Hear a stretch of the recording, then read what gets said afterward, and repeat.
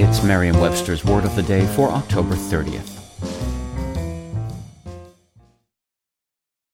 Hi there, it's Julia Louis-Dreyfus. You may know me from my podcast called Wiser Than Me, where I talk to older women and get their wisdom from the front lines of life. I was amazed by how many people told me our show made them look forward to getting older, which is why I'm here to talk about Season 2 of the show. Sally Field, Billie Jean King, Beverly Johnson, Ina Garten, Bonnie Raitt, just to name a few.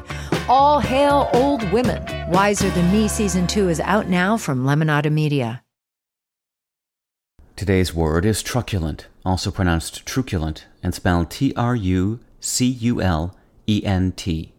Truculent is an adjective that means aggressively self-assertive, belligerent.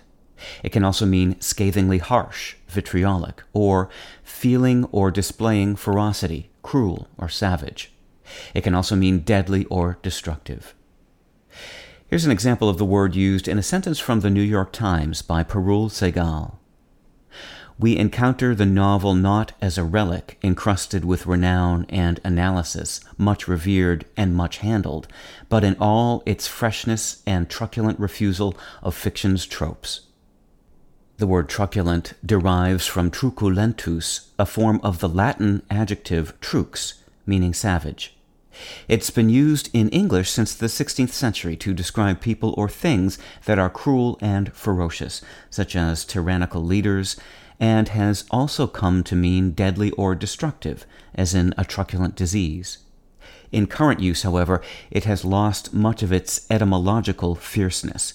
It now frequently serves to describe speech or writing that is notably harsh, as in truculent criticism, or a person who is notably self-assertive and surly, as in a truculent schoolboy. Some usage commentators have criticized these extended uses because they do not match the savagery of the word's original sense, but they are well established and perfectly standard. With your Word of the Day, I'm Peter Sokolowski. Visit Merriam-Webster.com today for definitions, wordplay, and trending word lookups.